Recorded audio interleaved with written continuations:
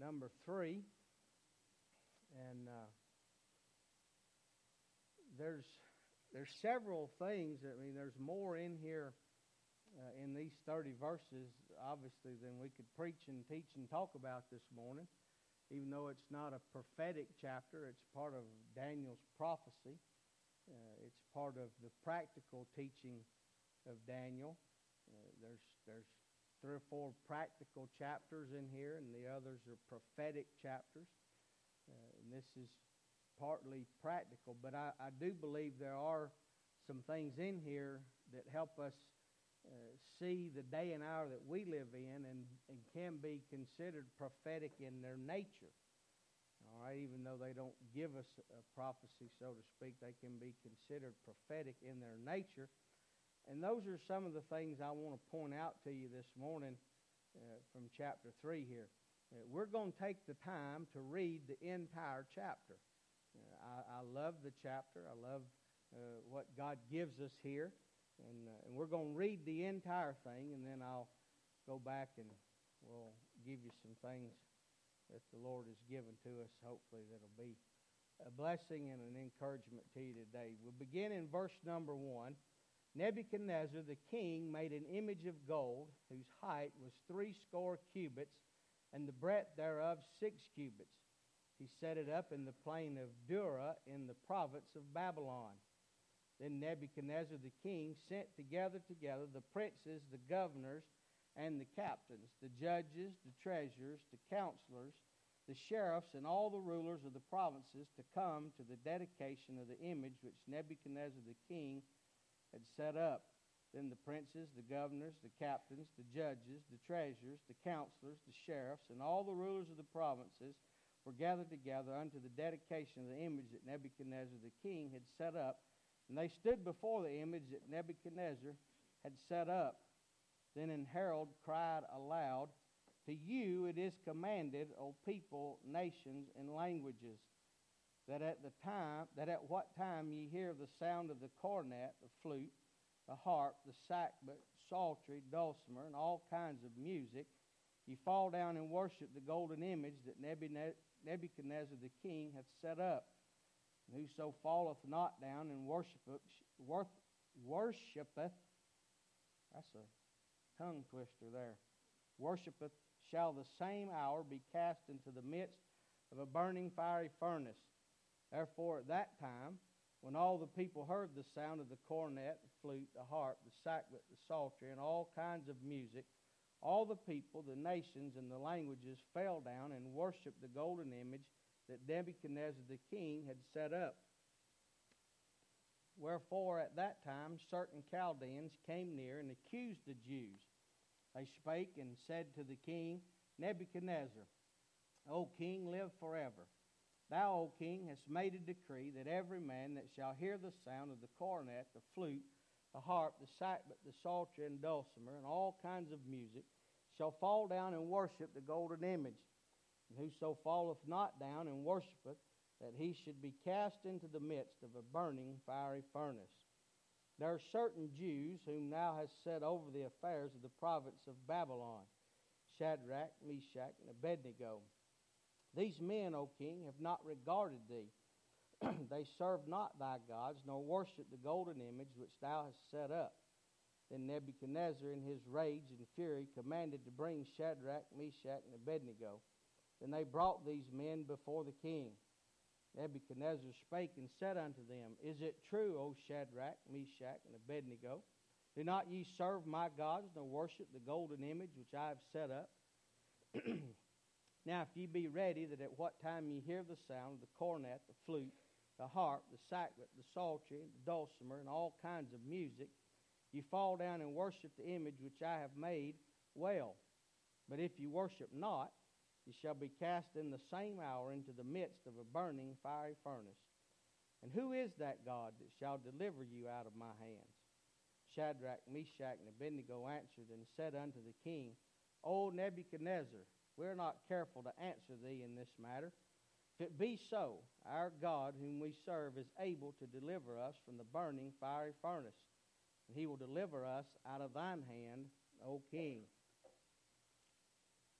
But if not, Be it known unto thee, O king, that we will not serve thy gods, nor worship the golden image that thou hast set up. Then was Nebuchadnezzar full of fury, and the form of his visage was changed against Shadrach, Meshach, and Abednego. Therefore he spake and commanded that they should heat the furnace 7 times more than it was wont to be heated. And he commanded the most mighty men that were in his army to bind Shadrach, Meshach, and Abednego, and to cast them into the burning fiery furnace. Then these men were bound in their coats, their hosen, and their hats, their other garments, and were cast into the midst of the burning fiery furnace. Therefore, because the king's commandment was urgent, and the furnace exceeding hot, the flame of the fire slew those men that took up Shadrach, Meshach, and Abednego. And these 3 men, Shadrach, Meshach, and Abednego, fell down bound into the midst of the burning fiery furnace. Then Nebuchadnezzar the king was astonished, and rose up in his haste, and spake, and said unto his counselors, Did not we cast 3 men bound into the midst of the fire? They answered and said unto the king, True, O king. He answered and said, Lo, I see 4 men loose walking in the midst of the fire, and they have no hurt, and the form of the 4th is like the Son of God. Then Nebuchadnezzar came near to the mouth of the burning fiery furnace, and spake and said, Shadrach, Meshach, and Abednego, ye servants of the Most High God, come forth and come hither. And Shadrach, Meshach, and Abednego came forth of the midst of the fire. And the princes, governors, and captains, and the king's counselors, being gathered together, saw these men upon whose bodies the fire had no power, nor was an hair of their head singed, neither were their coats changed, nor the smell of fire had passed on them. Then Nebuchadnezzar spake and said, Blessed be the God of Shadrach, Meshach, and Abednego, who has sent his angel and delivered his servants that trusted in him, and have changed the king's word and yielded their bodies, that they might not serve nor worship any god except their own. Therefore I make a decree that every people, nation, and language which speak anything amiss against the God of Shadrach, Meshach, and Abednego shall be cut in pieces, and their houses shall be made a dunghill, because there is no other God that can deliver after this sort. Then the king promoted Shadrach, Meshach, and Abednego in the province of Babylon. In the midst, or the last part of verse 15 is what got me to studying this chapter on a regular basis. What made it become one of my favorite to study in God's Word. Because it's inexhaustible. There's just always something new that comes out of it. In verse 15, Nebuchadnezzar is angry. You remember they've brought the 3 Hebrews to him, and he gives them an opportunity to right their wrong. He's mad. If you read the text, it says he's angry when they come and tell him about, these 3 not obeying. But then when you get down to this verse, he says, okay, boys, I'm going to give you a chance. All right? And he said in verse 19, after they refuse, we're going to go back and fill in the blanks, but in verse 19, he said, Then was Nebuchadnezzar full of fury, and the form of his visage was changed against them. In other words, he went from just being upset with them to now he's just downright mad. It's kind of like when your children do something wrong, and it comes to your attention, you kind of want to give them a chance, to see how they'll respond to being confronted with wrong. And if they respond right, then, you extend a little grace and mercy.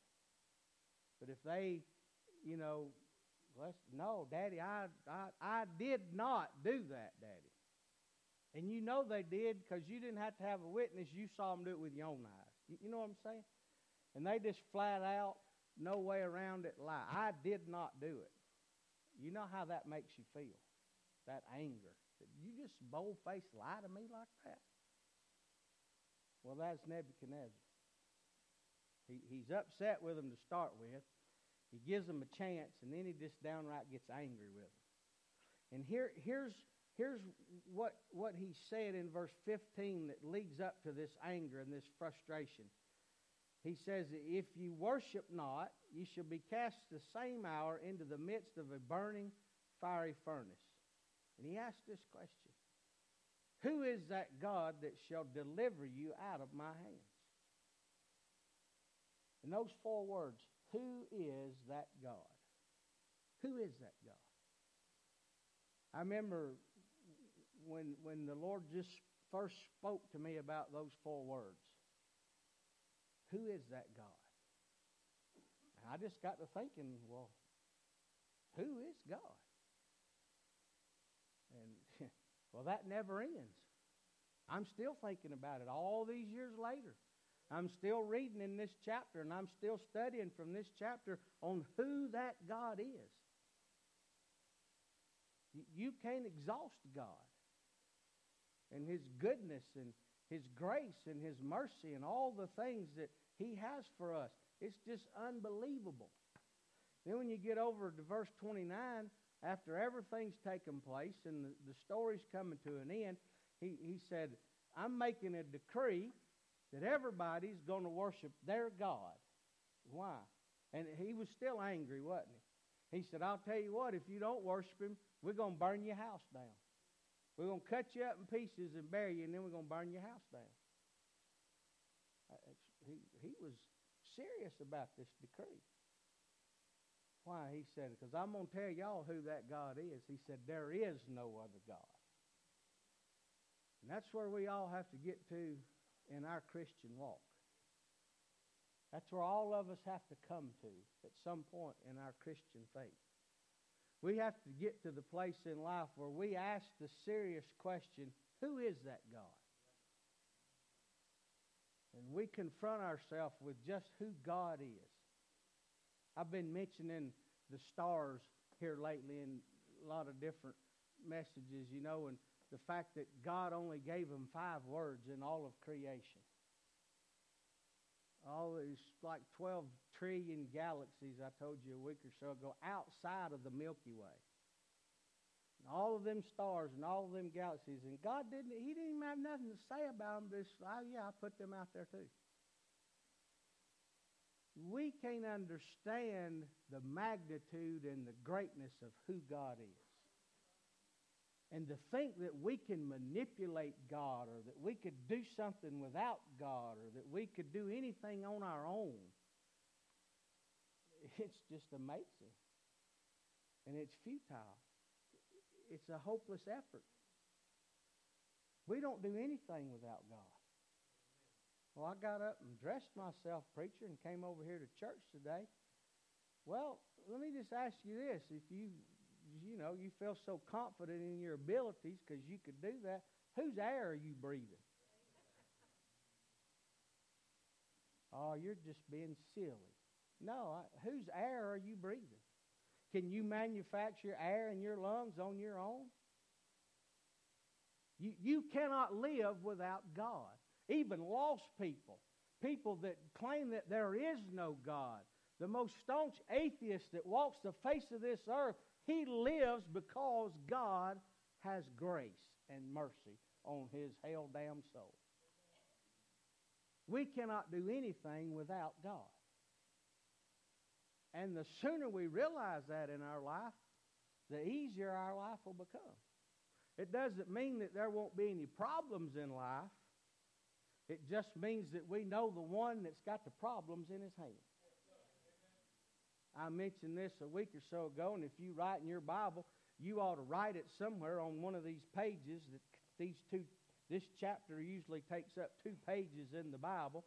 You ought to write this on one of those pages. I'd rather be with God in the fire than be without God out of the fire. You let that sink in, and you'll realize you need to know the same God that these 3 Hebrew boys knew. There's a lot of things about God that I'd like to preach about, a lot of things that I've written down here in these verses that show us who God is and all the things that God is. But I want to bring out something different to you than that this morning. In verse 18, the Bible says, but if not. But if not. They'd already said in verse 16, we're not careful to answer thee in this matter. They didn't have to think about it. They'd already made the decision that they were going to serve God, they were going to follow God. It didn't matter what. So they didn't have to think about it. Sometimes we have to stop and think, well, am I going to do that or not do that? I want to tell you, when the Holy Spirit of God confronts you with something out of His Word, there's no debate. You're either going to do it or you're going to be out of fellowship with God if you don't. That's the Scripture. So it was not up for debate with them. We're going to do it. In verse 18, they said, but if not, even if God chooses not to deliver us out of your hand, we're still not going to serve you. Still not going to do what you want us to do.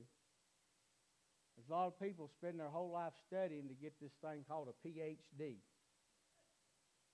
I don't even know what that means. What is that? A Doctor of Philosophy? Is that what a PhD stands for? I don't need one of them. Because philosophy won't get you anywhere. But I got a PhD. And it's called Past Having Doubt. And everybody needs to get a PhD. You need to get to the point where you don't have any doubt in the God that you serve. You need to get to the point where you trust Him wholeheartedly, 100% with everything you got every day of your life, and you don't worry about anything. Paul wrote, be careful for nothing, but in everything give thanks. That means even in the bad times, give thanks. Even in the midst of the problems, give thanks. Don't worry about it. Don't fret over it. That's what he meant when he said, be careful for nothing. Don't let it get you down. Get a PhD. Just trust in Him and know that He's got it under control. They said, even if He don't deliver us, we're not going to serve you. They had a PhD. They had respect. Look there in verse 18. They said, be it known unto thee, O King. They were respectful to the king. A lot of times today in Christianity, we don't respect authority. We don't respect people. We don't respect positions. Y'all wonder why I drink a lot of water. It's not because I'm thirsty, but I take medicine that dries out my mouth, and the more I talk, the drier it gets. So you kind of get in a bad position when what you do is talk. So, but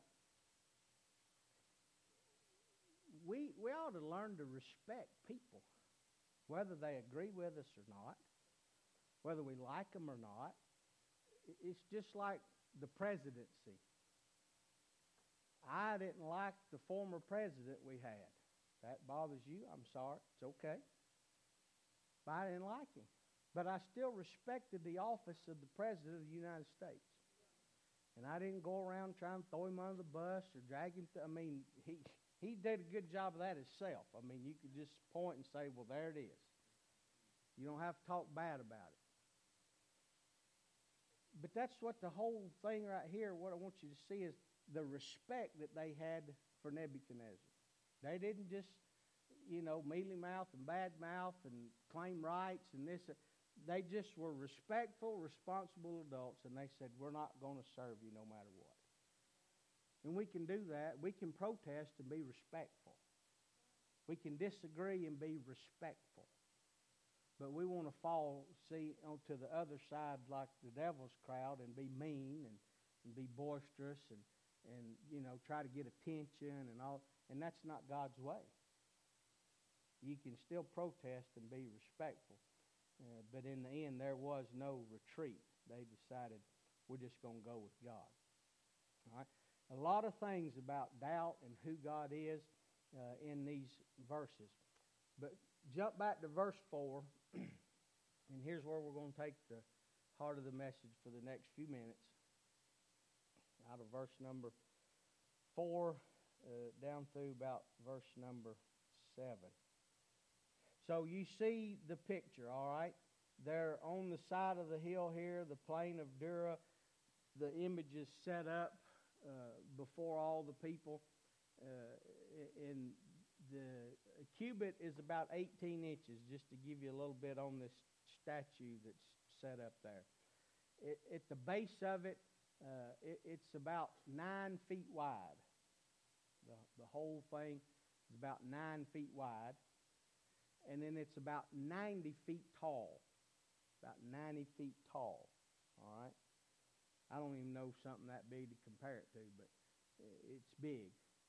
It's 4 feet thick at the base. 9 feet wide, 90 feet tall, and 4 feet thick at the base of it. It's made out of gold. All right? The cubic feet, that's like the square footage today, 3,645 cubic feet. All right? It would have weighed 4,400,000 pounds. It was a big deal. It's a big statue. Here's the estimated cost in today's dollars. It would cost $92 billion to build it today. That's a pretty big outfit there, $92 billion. And you're not going to get along, bud. You got to go somewhere else. That's a big statue. A lot of people gathered around. They could all see it. So you get the picture, statue, all the people. Sometimes when we hear all the people, we don't really think about all the people. But it's all the people. And he lists who all, is there. All the dignitaries, all the higher up people, all the way down to the servants. They're all there. And the herald cries out in verse 4. Then an herald cried aloud, to you it is commanded, listen, O people, nations, and languages. I told you this has something to do with our day and our generation. And I believe it's a prelude or it points to the fact that we are right before the tribulation, right before the rapture of the church that's going to take place. Because we have a counterfeit Christianity going on in the world, just like Nebuchadnezzar set up this counterfeit God and this counterfeit image here. Okay? And I believe if you'll just hang in here with me for a few minutes, you'll see where we are in the world today. And when I talk about counterfeit Christianity, everything that God has real, the devil has a counterfeit for it. He's got something to pass off as a fake. All right? I got about 9 or 10 things here that are counterfeits. I'm not going to go through this morning. But just know that everything that God has real, the devil has a counterfeit. So here's the first thing about counterfeit Christianity. Here's the first thing. Number one, you see here there's a global command. A global command. He says, oh, people, nations, and languages. That covers everybody. That's not just the locals. It's not just the community. People, that's people. Nations, that's all the nations. And then languages, that's all the different languages that are out there. Everybody. A global command. It goes out to everybody. Well, what's the world pushing towards today? Globalization. A one world way of thinking. A one world government. A one world system that runs everything. They want everything to just be one system. A lot of things, that'd be good. But in the majority of things, it would sink us. But the idea behind the church in this, get beyond the global command and this ideology of a global rule and a global authority, here's how it applies to the church today. We think, well, the church will never fall for that. We'll never, we'll never believe that lie. We'll never fall into that trap. We'll never be deceived that way. Well, we already have. Because all you see, and I'm just talking about in America. Don't worry about the rest of the world. but just right here in America. All we see of our American Christianity anymore is we all want to just be a bunch of cookie-cutter churches. We just want everybody to do it the same way. You know, well, this works over here. You do this. We go to all these seminars and workshops and this, that, and the other, you know. Do church this way and do church this way, and you'll fill the building, have to tear down the building, build bigger buildings, and, you know, this. What do they want you to do? They want everybody to do it the same way. This cookie-cutter church, globalized Christianity. Let's just all do it the same way. I'm sorry, I just don't like the same things everybody else likes. And God didn't make us all the same. He made us all different.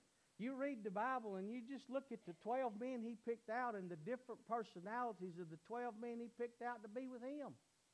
Just take Peter and John, for instance. You know that John in the book, in his record of the life of Christ, in John's writing, he never one time mentions himself by name. Never one time. He just always referred to himself as the one Jesus loved or something different. But he never called himself by name. He was just humble. He was in the back. Well, where's Peter? Loudmouth, wide open, right in the front, always getting in trouble, always sticking his foot. He's kind of like me, you know, just always in trouble. But different. They did things different. And you know what? We're people and we do things different. We're not all going to be the same. We don't all like the same things. What's one of the biggest controversies in church in the last 10 to 20 years? What kind of music we're going to play? What kind of music we're going to listen to? What kind of music? Have the kind you like, long as it honors God. That's the point. You know, as long as it honors God. There's music that I like and that I enjoy that I'm going to listen to, and I'm talking about Christian music. I don't listen to worldly music, okay? Now, I'm not going to get on rock or country or this or that or that. I don't listen to worldly music. I just listen to God-focused, God-centered music, all right? But I listen to a wide variety of it, a wide variety. Some of you probably think, I can't believe he would ever listen to that. Well, you drive by my car sometime, let me roll the window down. You'd be shocked what I might be rocking to in there. But it's for me and God and my worship out there. But when I come in here and I worship corporately with God's people, you know what? That's a little different. And it was always different in the Scriptures too. When they got together and they did things, they did it a little different. So it's just respect. It goes back to that thing of respect. And honoring God and honoring His holiness and honoring Him for who He is. You know what? Because what I like don't matter. Because worship ain't about me. And how I feel ain't about me. It's all about Him. And when I come in this building, it ceases to be about what I like, but it's all about what He deserves. And He deserves my attention. He deserves my holiness. He deserves my righteousness. He deserves all. Anything I could attempt to be that would be good, that's what He deserves. I can't be good, but He deserves my attempt and my effort at it. Does that make sense? And when we come in here together, that's what He expects, because it ain't about me. And if the preaching, you know, there's preachers that preach the truth, but they do it in such a way that it's full of stories and jokes, because all they want to do is make people laugh or get them to like them where they'll come back. Well, then what's it gotten to be about? It's all about them. It's not about the Word. It's not about the Lord. It's not about what is the message. You see? It's different. When we walk through the doors and we come in here together, it's not about us. It's about Him. And it shouldn't appeal to our flesh. It shouldn't appeal to anything other than us worshiping Him and putting Him on the throne. The preaching, the music, anything. So there's a global command that wants everything to be the same, all under one rule, one authority. And then I got off into the music, but that's the second point in verse number 5. He said, at what time ye hear the sound. You hear the sound. And he goes through all these lists of different instruments. You have a different version. They'll be listed different there. It talks about different instruments. But they're all the same thing. They're musical instruments. And in the middle he says, and all kinds of music. Bow down and worship the golden image. So what does that let us know? Music does what? It sets our heart towards worshiping something. All that music, all that noise sets our heart toward worshiping something. That's why it can't be about the flesh. Well, it feels good, preacher. Makes me want to tap my foot. I like toe tapping music too. I like to clap my hands too. And I'm not saying it's wrong to do that in church. It's not what I mean. But when the focus gets away from Christ, when we're more interested in tapping our foot and clapping our hands than we are worshiping Christ, then we got the priority wrong. You see? So we got a global command, and then you got a global sound. We got cookie cutter churches, and our music in churches now sounds the same as the world. It looks the same as the world, sounds the same as the world, and we act the same as the world in churches today. Maybe not in this church, but you just pick one and go to it on any given Sunday, and there'll be more smoke and lights, and I'm not talking about good light where you can read your Bible light. I'm talking about smoke and all kind of colored lights. You'd think you was down at a joint somewhere. And don't ask me how I know, because you ain't been Lily White your whole life either. I've been in a joint or two. I know what they look like. And there's a lot of churches that's all they do is mirror some bar joint somewhere, some lounge, some concert hall. And that's not church. You can argue over semantics and methods and cultures all you want to, but I'm telling you, God's Word is right here. It's clear to us. It shows that in the day we live in, all we're doing is setting things up for the devil and the counterfeit that he's trying to sell us. A global command, a global sound, and then look in verse number 6. A global command, a global sound, and then a governmental enforcement. A governmental enforcement. Verse 6, and whoso falleth not down and worshipeth shall the same hour be cast in the midst of the burning fiery furnace. Well, who's going to do that? Who's going to do the casting? The government. Why? Because you got a state church. You've got a global cookie cutter program. This is how we're going to do it. And if you don't do it this way, you're going to get punished for it. And the government's going to come in and run things.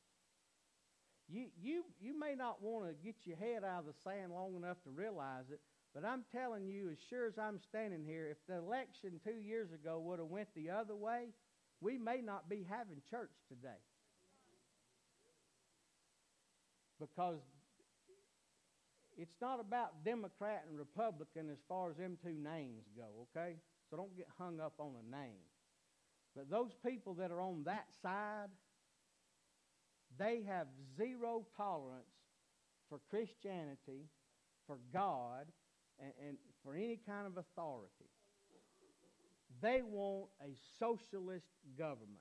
And that's exactly what's taking place in the scripture that I'm presenting to you this morning. That's what the Democratic Party is looking for.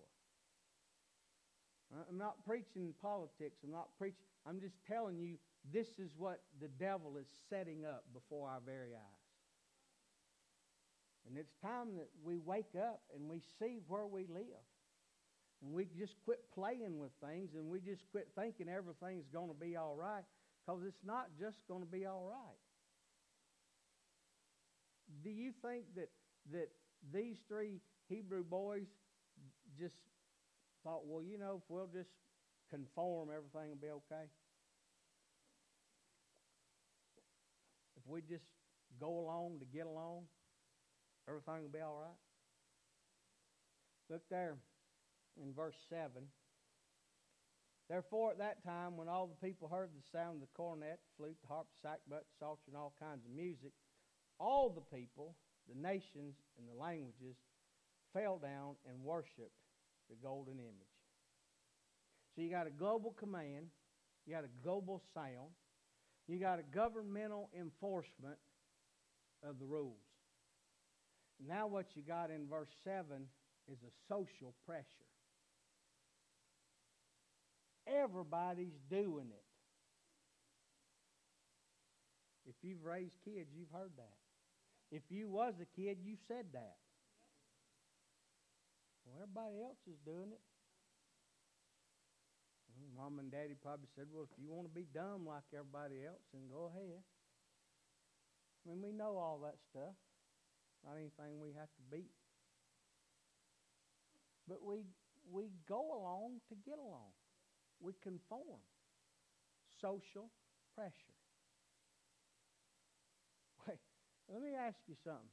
Could you turn off your device, computer, tablet, cell phone, whatever it is? Could you turn off your device for 24 hours and do without Facebook and Twitter and Instagram and all the rest of that stuff that's out there? Could we live without that? You see? Social pressure. We got to know what everybody's doing. We got to know what's going on. Who said what? Who did what? Where's it happening? What's the breaking this and that? And all it is gossip. It's like an old-fashioned party line back in the day. If you lived out here in this part of the country, right over here in Trussville, you had a party line. You pick the phone up. What does that mean? I don't know what that means. You pick the phone up. Some people don't even know what a phone is anymore. And there's people talking on there. And you just listened in. Because everybody was on the same line. And that's all we're doing now. We call it social networking. And it's the most unsocial thing that's ever been in the history of the world. Because people hide behind the computer screen, they hide behind the cell phone and try to become something they're not. Tell things that really, when you investigate, aren't true. And we're sucked into it. Why? Because everybody's doing it. Well, if I don't Facebook and Twitter, people think I'm in the backwoods. Well, go get in the backwoods. That's where God hangs out at. I don't care how many pretty pictures with Bible verses you post on there. You know how many people it's going to change? About zero. Because what changes people is for other people to actually invest in them. That's what winning someone to Christ is. When you invest in that person. When you spend time with that person. When you live in front of that person so they can see. That's what makes a difference. That's what it's all about. That's what it takes. Social pressure is killing us. It's wanting us to just conform. And we can't conform. I had a great revelation this morning. It's football season. I'll share it with you and I'll be done. I like to watch it. I don't claim, favorites anymore. I just like to watch the game. But I got to thinking, there's only a handful out there that are consistent. There's a lot of wannabe winners. And then there's people that's just what they do. They just win. And you know the difference in the ones that want to be winners and the ones that just win? And I'll say this right here. I am not an Alabama fan. Okay? I'm not against them. But it's like, you remember that old, whatever, guru, wise man, whatever they called him, Gandhi? This is what he said. He said, if it were not for Christians, I'd be one. That's what he said. If it were not for Christians, I would be one. He said, I would believe in that God if they didn't act the way they acted. And you know what? If it were not for Alabama fans. I grew up in the 70s, back when it was tough, you know. And them Alabama fans was real obnoxious back then. And I was a little... Anyway, that doesn't have anything to do with the preaching. My point is this. Alabama has established itself as a winning football program. Amen. They win. And the reason they win is because they stick to basic fundamentals. You remember I used the illustration a few weeks ago about Bear Bryant in the Liberty Bowl? I just need 11 that'll block and 11 that'll tackle. What's football all about? Why has Tom Brady and what's his name won all them Super Bowls? The Patriots. You know what's plastered all over their locker room and his favorite thing to say, Bill Belichick? Do your job. Do your job. That means if it's your job to block, block. If it's your job to tackle, tackle. Don't worry if the wide receiver catches a pass or not. Just block. If you block, then the quarterback's got time, and he's got time, and we'll complete. Just do your job. Fundamentals. Basics. You know what? It's no different at church. If we want to win, if we want to keep God, if we want God to be the dynasty, and not the golden image, and not Nebuchadnezzar, and not the false gods of this world today. And you know what? We can't conform to social pressure. We can't conform to globalism. We can't conform to whatever it is the rest of the world's doing. You know what we have to do? We have to stick to the basics and the fundamentals and do it God's way. And you know what? God will come out on top. If you still doubt God, read that story one more time. Because what happened? They said, bless God. Hey, look around, boys. Everybody else is bowed down but us. We're the only ones. How would you like to have been one of them three? No one. You was going to the furnace. We're the only ones that hadn't conformed. The only ones that hadn't bowed down. I think we might be in trouble. That's all right. They go before the king, and in their confidence they said, throw us in there or not, whether he saves us or not, we're still not serving you. Get past the doubt. Get past yourself and what you want and what you think, and put your faith in a God that can get you out of the fire. He won't just get you out of it, he'll go through it with you. Because he didn't save them from it. He saved them out of it. And that's our problem today. We want to be saved from it. I'm guilty most days. But if you go through it, you learn so much more. You trust him so much more. The fellowship's so much sweeter when you come out on the other side. Why? Because they stood. Ephesians chapter 6, he said, put on the whole armor of God.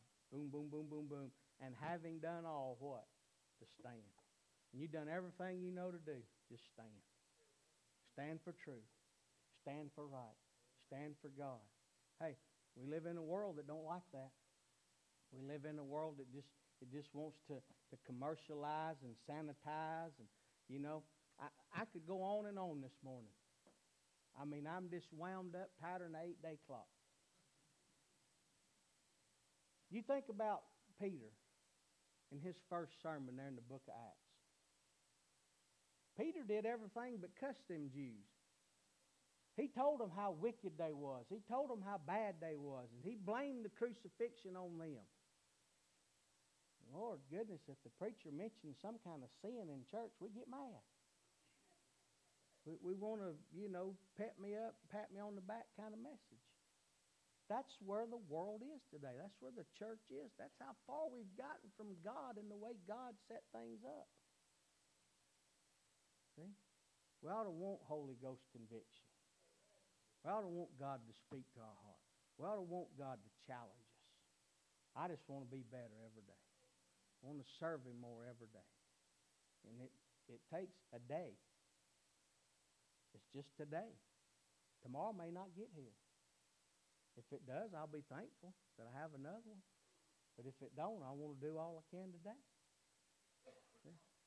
I'm going to stop. I don't know if I'm finished, but I'm going to stop. Let's bow our heads. I hope the Lord's not through. I hope that you'll be open to Him today. I hope that you can see with His help that we live right on the edge of eternity. See, we live in time. We live in measured time, 24-hour days, 7-day weeks, 4-week months, 12-month years. We live, everything we do is measured by time. But we're living right on the edge of eternity. Because once the rapture takes place, time for us ends. Time for God's children ends. We're on an eternal time clock. These scriptures prove that that's where we live. I didn't make it up. God wrote it to us. Give us what it was going to be like. Just the same scenario as it was in the book of Daniel.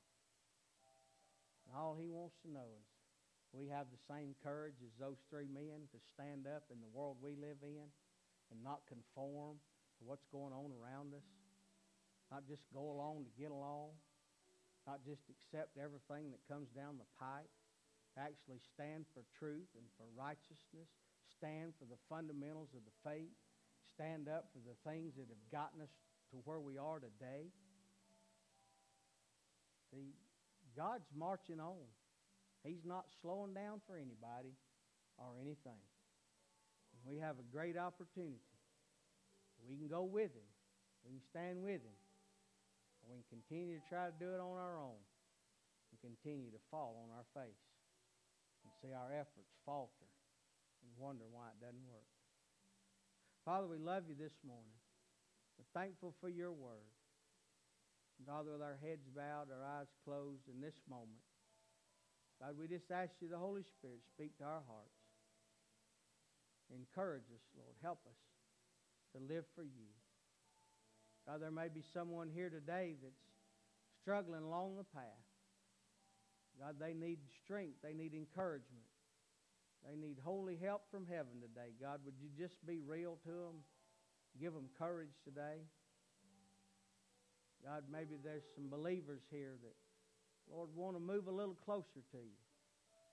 They've just been dabbling with things that, God, they want to get a little more serious about them. God, would You give them courage? Give them the strength that they need.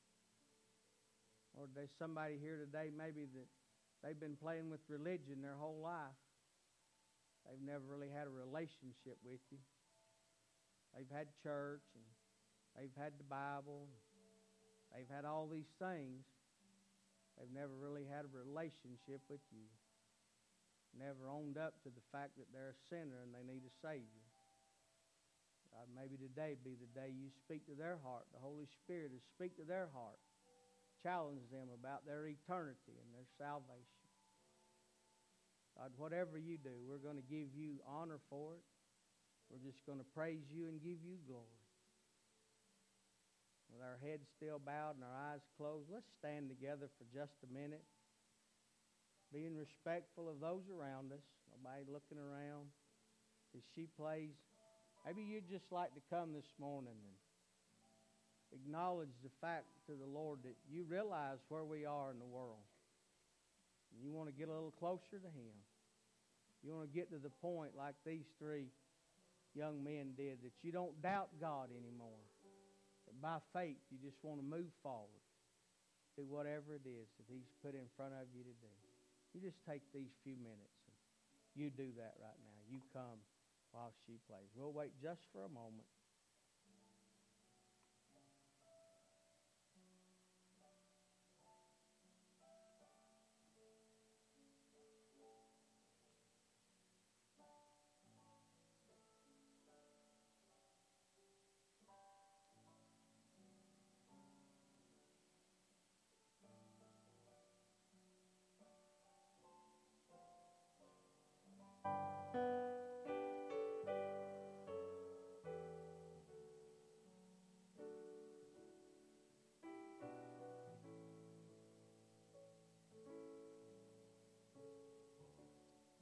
Father, once again, we just thank you, Lord, for your word. Thank you for what you've done in our hearts and lives here today, Lord. I pray, God, that you'll just go with us throughout the remainder of this day.